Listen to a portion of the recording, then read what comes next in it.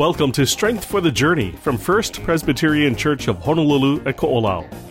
Today, First Pres Executive Director Chris Pan takes a close look at who was with Jesus in the Garden of Gethsemane and how much we have in common with all of them.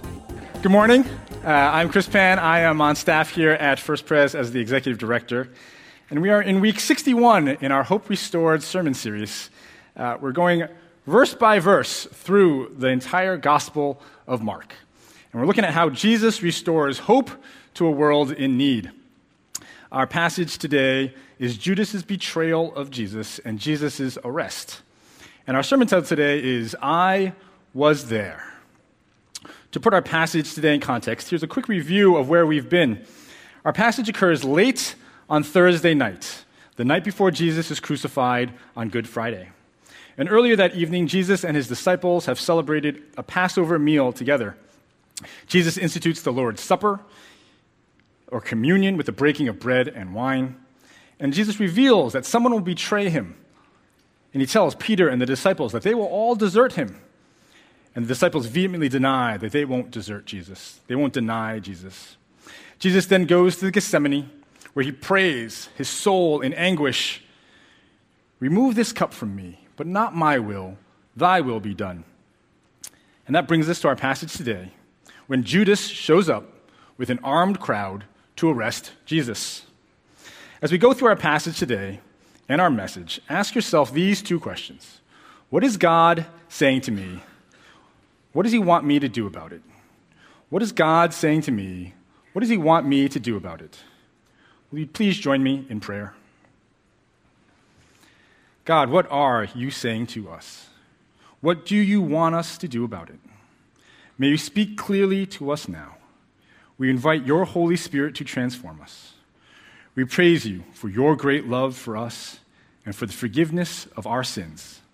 We pray in the powerful name of Jesus Christ, and all God's children say, Amen. If you are able, will you please stand as we read through our passage today, Mark 14, verses 42 through 52. We stand to show respect to the living Word of God that has the power to transform us. Mark 14, 42 to 52. Jesus says to his disciples, "Get up, let us be going. See, my betrayer is at hand." Immediately while he was still speaking, Judas, one of the 12, arrived. And with him there was a crowd with swords and clubs from the chief priests and scribes and the elders. Now the betrayer had given them a sign saying, "The one I will kiss is the man. Arrest him and lead him away under guard." So when Judas came, he went up to Jesus at once and said, "Rabbi," and kissed him. Then they laid hands on Jesus and arrested him. But one of those who stood near drew his sword and struck the slave of the high priest, cutting off his ear. Then Jesus said to them, "Have you come out with swords and clubs to arrest me as though I were a bandit? Day after day I was with you in the temple teaching, and you did not arrest me. But let the scriptures be fulfilled." All of them deserted him and fled. A certain young man was following Jesus, wearing nothing but a linen cloth. They caught hold of him, but he left the linen cloth and ran off naked. This is the word of the Lord. Thanks be to God. Please be seated. This is an action-packed and heartbreaking passage. Judas' betrayal of Jesus with a kiss, Jesus' arrest, a man's ear being sliced off, all of the disciples running away and abandoning Jesus. And among all that action, there is one question that stands out. And that question is, what is up with the naked guy? Some naked guy running away from the scene. Who is he? What is he doing there? Why is he in the Bible? You know, we're not afraid to tackle the challenging questions here at First Pres. And so rest assured, we will get around by the end of this sermon to talking about the naked guy. But before we get there, let's look at the actions of some of the other people in the passage. Judas and the disciple with the sword. What do their actions tell us about us as disciples? Their actions as disciples, what does it tell us about us? What does it tell us about God? I want to look at the actions of a few different people, and we'll start with Judas. Is there anyone here named Judas? We have lots of Peters and Matthews and Marks and Marys. Why is no one named Judas? Obviously, it's because Judas is the ultimate bad guy. 2,000 years later, and Judas's name, just his name, is still a synonym for treachery and betrayal. In Dante's Inferno, the famous 14th century epic poem, Dante assigns Judas to the ninth and deepest, worst circle of hell, where Satan himself resides, the circle of treachery. In verse 45, it says this: "So when Judas came, he went up to Jesus at once and said, 'Rabbi,' and kissed him." If you've ever wondered where the phrase kiss of death comes from, it's right here. Kiss of death is derived from Judas's kiss to Jesus. The word for kiss in verse 45, when Judas actually greets Jesus, isn't the same word as in verse 44. In verse 44, the kiss is just a plain kiss, the customary greeting that one would give another at that time. In verse 45, the actual kiss that Judas gives Jesus is described as the intense kiss of a dear friend, the kiss to a loved one. That's the kiss of death. Judas betrays Jesus not just with a customary kiss, but with a kiss that you would give an intimate loved one. But isn't that the nature of betrayal? Have you ever been betrayed? Have you ever felt the pain of betrayal? If you have, you know that betrayal is always an inside job. An outsider can hurt you, but it's only betrayal when it's by an insider, someone close to you, someone you trust, someone you love. Judas walked with Jesus for 3 years. When Jesus miraculously provided food for the 5,000, Judas was one of the 12 who handed out that food to the crowd. Judas was there when Jesus healed the leper, when he healed the blind man. He was there when Jesus walked on water and restored the dead girl to life. Judas was one of the 12 that Jesus sent from village to village, driving out demons and healing the sick. There was a popular Christian hymn in the 14th century called, "O You Poor Judas." And here are the lyrics. "O poor Judas, what have you done that you betrayed your master? That's why you have to suffer in hell. You have to be Lucifer's journeyman forever. Christ, have mercy." Judas, the bad guy. Judas, who we blame for his betrayal of Jesus, for sending Jesus to the cross. And aren't we glad that we are not a treacherous betrayer like Judas? Aren't we glad that Judas is consigned to the worst part of hell to suffer for what he did to Jesus? Christ, have mercy on Judas. I'm going to tip my hand here because I have a lot of compassion for Judas. I know it's weird, but bear with me, because as we continue to examine the other people in our passage today, I realize that they are not that different from Judas. And then I realize that I am not that different from Judas. The second person in our passage today, the disciple with the sword. Judas betrays Jesus with a kiss, and the armed crowd grabs Jesus. In verse 47, "But one of those who stood near drew his sword and struck the slave of the high priest, cutting off his ear." Mark doesn't name the disciple with the sword. He's wonderfully anonymous. It's just one of those who stood near cut off the ear of the slave. And Mark doesn't name the disciple because he might be trying to protect him. The Gospel of Mark was the earliest gospel account written. Even though the book of Mark shows up second in your New Testament after the book of Matthew, it's actually first chronologically. It's the first one written. Mark writes it maybe in AD 60, or less than 30 years after the death and resurrection of Jesus. So the author, Mark, is being careful to not name this disciple with a sword. The author, John, on the other hand, he's got no problems identifying our swordsman. The Gospel of John is written 40 years after the Gospel of Mark in AD 100. And by then, this sword-wielding disciple has already been martyred. So John writes in the Gospel of John, 18:10, "Then Simon Peter, who had a sword, drew it, struck the high priest's slave, and cut off his right ear. The slave's name was Malchus." I think of John as every teacher's favorite student. And the teacher comes in and asks, "What happened here?" And Mark's like, "Well, one of these guys cut off this dude's ear." And John says, "It was Peter." Simon Peter is his full name. Peter. It was the right ear, not the left ear. The guy's name is Malchus, Malchus. Thank you, John. Thanks a lot. But we all already knew who the disciple with the sword was, don't we? Who else could it be? Peter, our lovable hothead, jumping out of the boat to walk on water. Peter rebuking Jesus. You don't need to die. Peter swearing to Jesus, I won't betray you. Pastor Steve preached 2 weeks ago, Peter's got this untamed fire. And here's what strikes me about Peter in this scene. Peter is a fisherman. He's not his generation's greatest swordsman. He's not Inigo Montoya from The Princess Bride. He's not Jaime Lannister from the first season of Game of Thrones. Peter is a fisherman with a sword. Why Peter the fisherman is bringing a sword to Passover dinner and a late-night prayer meeting, I don't know. But I don't think Peter the fisherman takes out his sword and says, I'm going to cut that guy's right ear off. And with the precision of a great swordsman, cuts off that guy's right ear. Look how close my ear is to my head. If you were a samurai, that would be an impressive feat. And Peter is not a samurai, he's a fisherman. I'm not sure, but I think that Peter is out there trying to kill someone. Like actually murder this guy. He's out there hacking away with his sword, and he catches Malchus with his wild swing. Or Peter is actually aiming for Malchus's head, but Malchus is wearing a helmet, and the sword bounces off, the helmet slides off and cuts off Malchus's ear. When we talk about Peter's untamed fire, this lovable hothead's passion, let's be realistic about what we're talking about. Peter is trying to kill someone. Peter has spent 3 years walking with Jesus. He's seen Jesus heal the leper and heal the blind man. He's handed out food for the 5,000.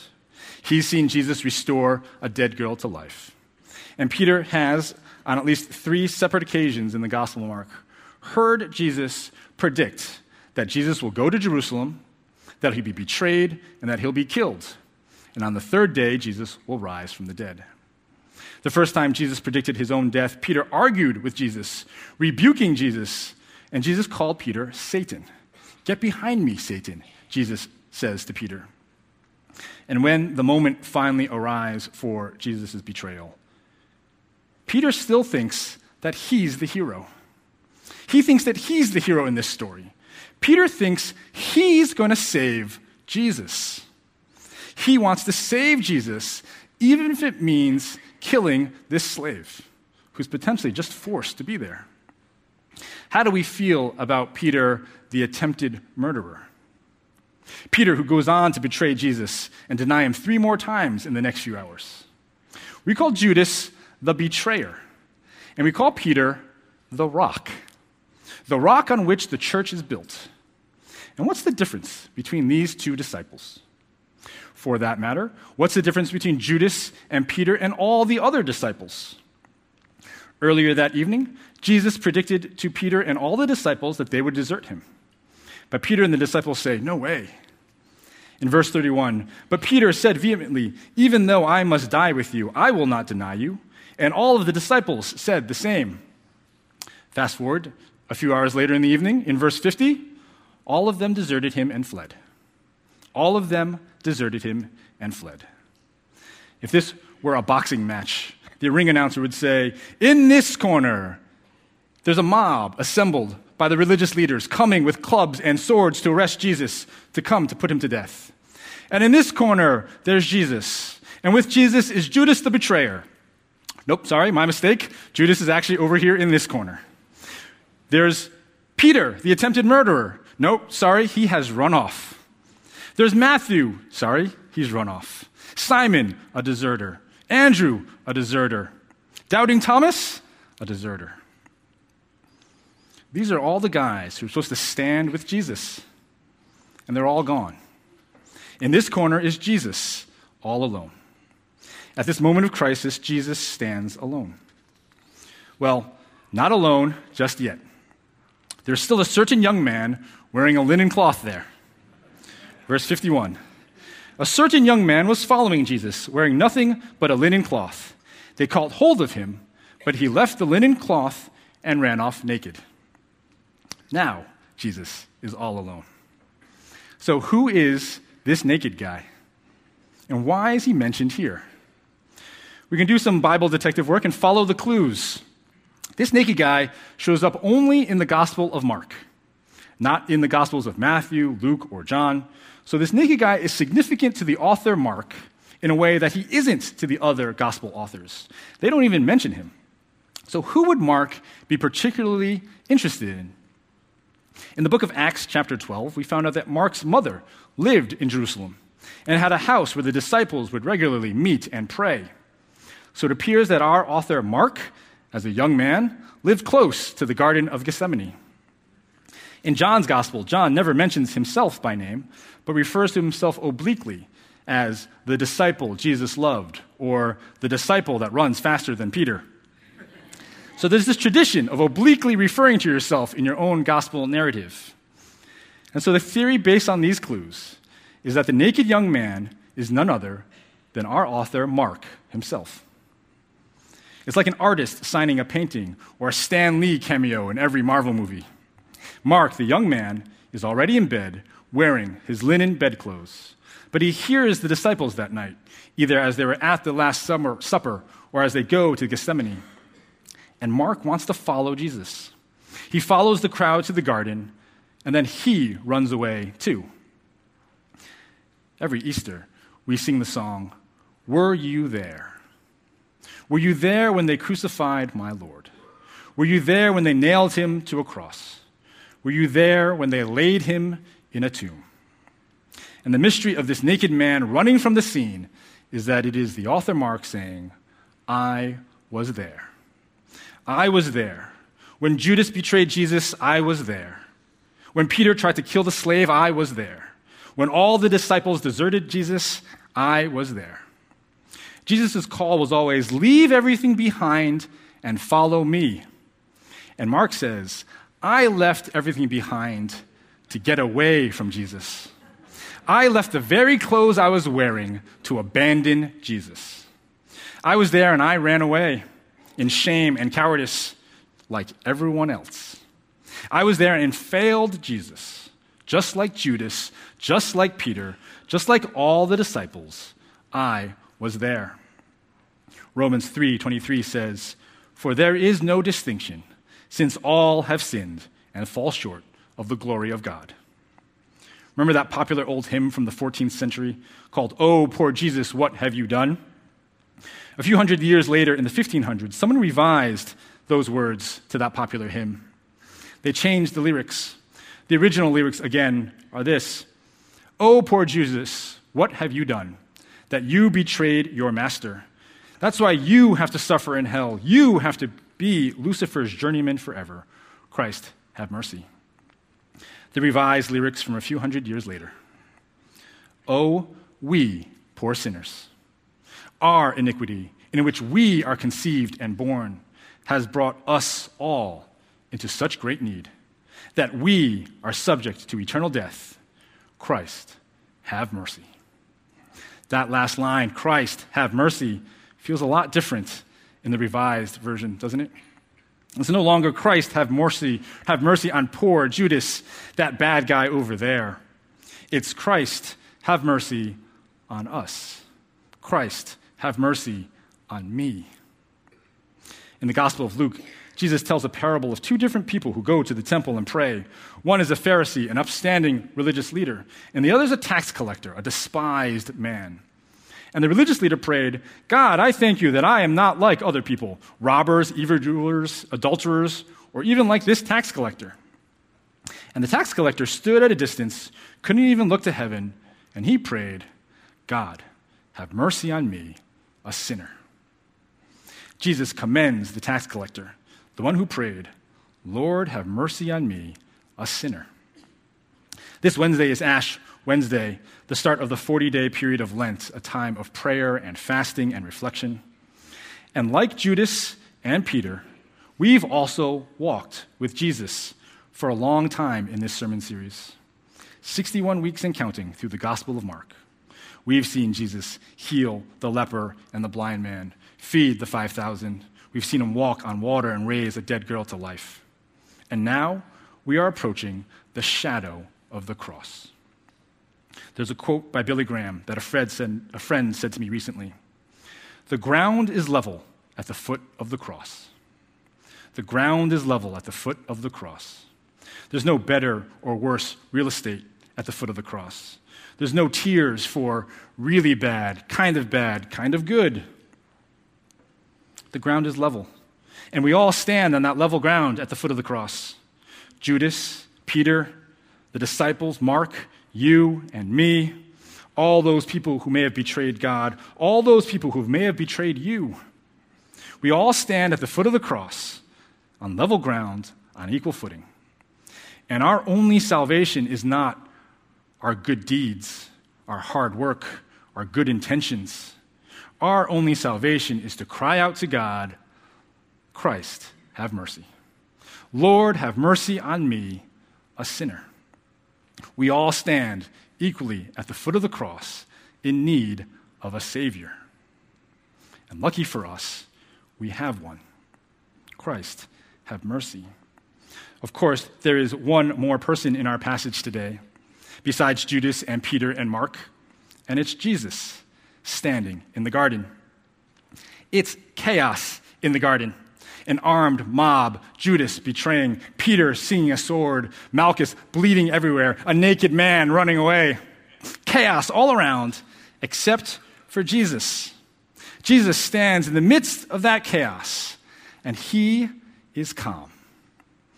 Let the scriptures be fulfilled, Jesus says. The scriptures have predicted that Jesus will die for our sins and that he'll be raised to life on the third day. We blame Judas and call him a betrayer, and we make him the scapegoat for the death of Jesus. And Jesus, all alone in the garden, says, you've got that all wrong. Judas isn't the scapegoat. I, Jesus, I am the scapegoat. I, Jesus, I'm the one who will carry your shame and your blame and your sin. And I do it because I love you. I choose the cross. Don't give Judas the credit for sending Jesus to the cross. Only Jesus gets credit for the cross. In the Gospel of John, chapter 10, Jesus says, for this reason the Father loves me, because I lay down my life in order to take it up again. No one takes it from me, but I lay it down of my own accord. Jesus doesn't end up on the cross because Judas betrays him. Jesus doesn't end up on the cross because Peter fails to fight off the arresting crowd. Jesus doesn't end up on the cross because all his disciples desert him. Jesus ends up on the cross because he chooses the cross. He chooses the cross for us. Lord, have mercy on me, a sinner. In Romans 5, it says, for while we were still weak, at the right time, Christ died for the ungodly. God proves his love for us in that while we were still sinners, Christ died for us. There's a book written by Ray Anderson, a seminary professor of Pastor Dan and Pastor Tim at Fuller. And in the book, Anderson imagines the conversation between Judas and Jesus. In reality, that conversation doesn't take place. Judas, after he betrays Jesus, it tells us in the Gospel of Matthew that Judas is full of remorse. And he goes to the chief priests and he repents and he says, I have sinned by betraying innocent blood. He returns the money. And the chief priests say to Judas, what is that to us? That is your responsibility. And so Judas goes and takes his own life. And in this book written by Ray Anderson, he imagines the conversation between Judas and Jesus if it could have happened. And I have to confess, I have not read the book. Pastor Tim just told me the title. And the title of the book was enough. The title of the book is Judas, Come Home, All is Forgiven. Does that shock you? Could Judas possibly have been forgiven? What kind of God could forgive Judas, the ultimate bad guy? Is God's forgiveness really big enough for Judas, the betrayer? Is it big enough for Peter, the attempted murderer and denier of Jesus? Is it big enough for Mark and the other disciples, the deserters? Is it big enough for the prodigal son? Is it big enough for Paul, formerly called Saul, who killed and persecuted the early church? Is God's forgiveness big enough for John Newton, the slave trader, who wrote the song we sang, Amazing Grace? Is God's forgiveness big enough for you? Is it big enough for me? Is God's forgiveness big enough for all those people out there who may have betrayed you or wronged you or hurt you? Is God's forgiveness big enough for all those people out there who will never set foot in a church because they think God's forgiveness isn't big enough for them? My heart breaks for Judas, because the difference between Judas and Peter is that Judas couldn't believe that God's forgiveness was bigger than his evil. But God's grace and forgiveness is bigger than our sin. God's grace is bigger than Peter's rashness. God's forgiveness is bigger than the disciples' desertion. God's forgiveness and grace and mercy and love is big enough for all of us who stand on the level ground at the foot of the cross and say, Lord, have mercy on me, a sinner. Jesus invites us all, come home, all is forgiven. How will we respond? Jesus invites us to this table. Come home, all is forgiven. On the night Jesus was betrayed, he had a Passover meal with his closest friends, the same people who would betray him and desert him later that evening. And he invited them into communion with him. Jesus knew that Judas would betray him in a few hours. He knew that Peter would deny him 3 times. He knew that all the disciples would desert him. But he still shared a meal with them. In the same way, Jesus invites us now into communion with him and offers us the forgiveness for our sins. At the conclusion of our service, if you'd like prayer, please come forward in front of the cross or in front of the choir risers. There'll be members of our prayer team who would be happy to pray with you. But now, receive this blessing. May the love of God our Father and the grace of our Lord Jesus Christ and the fellowship of the Holy Spirit be with you now and forevermore. Amen. Everyone, at some point, abandoned Jesus. We too have our less than stellar moments, and yet Jesus has mercy and grace for us all. If you'd like to hear this sermon again, you can listen to and download this and other sermons from the First Pres website, fpchawaii.org. Subscribe to the podcast on iTunes. Join us at one of our worship services on campus at 45550 Kiona Ole Road, Kaneohe, Hawaii, 96744. We meet Sunday mornings at 8, 9:30, and 11:11. Follow First Pres on Twitter and Facebook.